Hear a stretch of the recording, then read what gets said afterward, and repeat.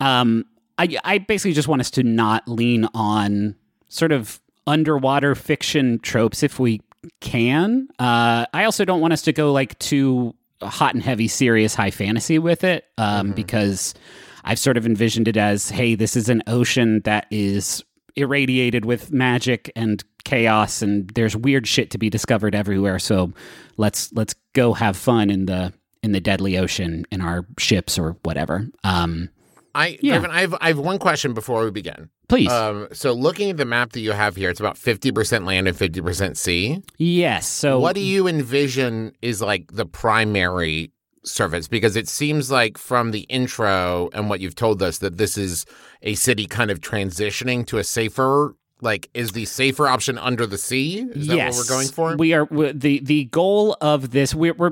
Maybe this is we are using the Quiet Year not in the exact manner it was intended, right? Because we are essentially going to be building this settlement where all of these nomads and travelers from these 4 different kingdoms have come together to make this underwater city. So there is a land map where basically these, several hundred people are going to have to sort of make a place where they can live while they build this underwater city and they have a year to do it. Eventually, once we've, discovered how to explore underwater and find a place to build the city and how to actually like make a city underwater where people can live and all that stuff, we will start drawing on the seaside of the map. But yes, the goal will be essentially in a year, the land half of the map is going to be swept away.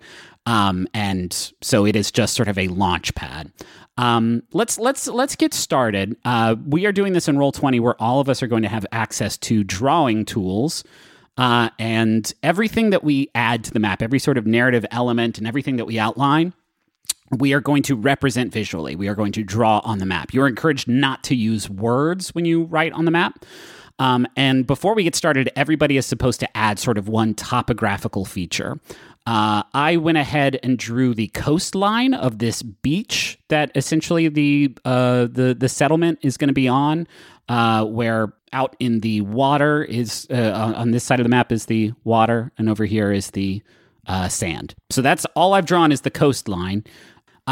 So who wants to go next, drawing a sort of broad topographical feature? This can be things like in the rules of the game, it's outlined as like there is a mountain range over here, or over here is, we're going to get more granular and say like here is the, antlion nest or whatever the hell. But first we should be sort of establishing the topography.